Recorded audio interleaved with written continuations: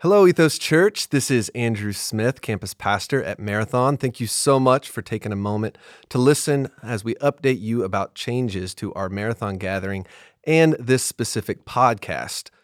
If you've been with us on Sundays at Marathon or listened to the podcast, you've likely heard us talk about the transition ahead.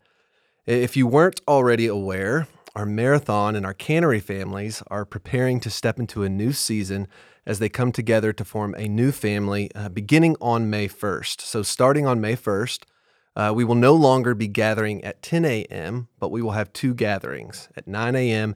and 11 a.m. each Sunday morning at Marathon Music Works. So same location, different times, 9 and 11.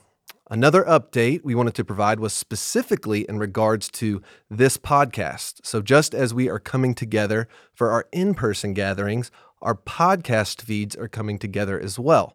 So this specific podcast and feed will end April 24th, and you will need to subscribe to the ongoing Ethos podcast. You can find the links for the podcast at ethoschurch.org/podcast or click the link below in the show notes. Thank you so much for taking the time to listen and journey with us here at Ethos Church. We are excited about what God has for us as we step into this new chapter as a church family. We love you, and we hope you have a great week.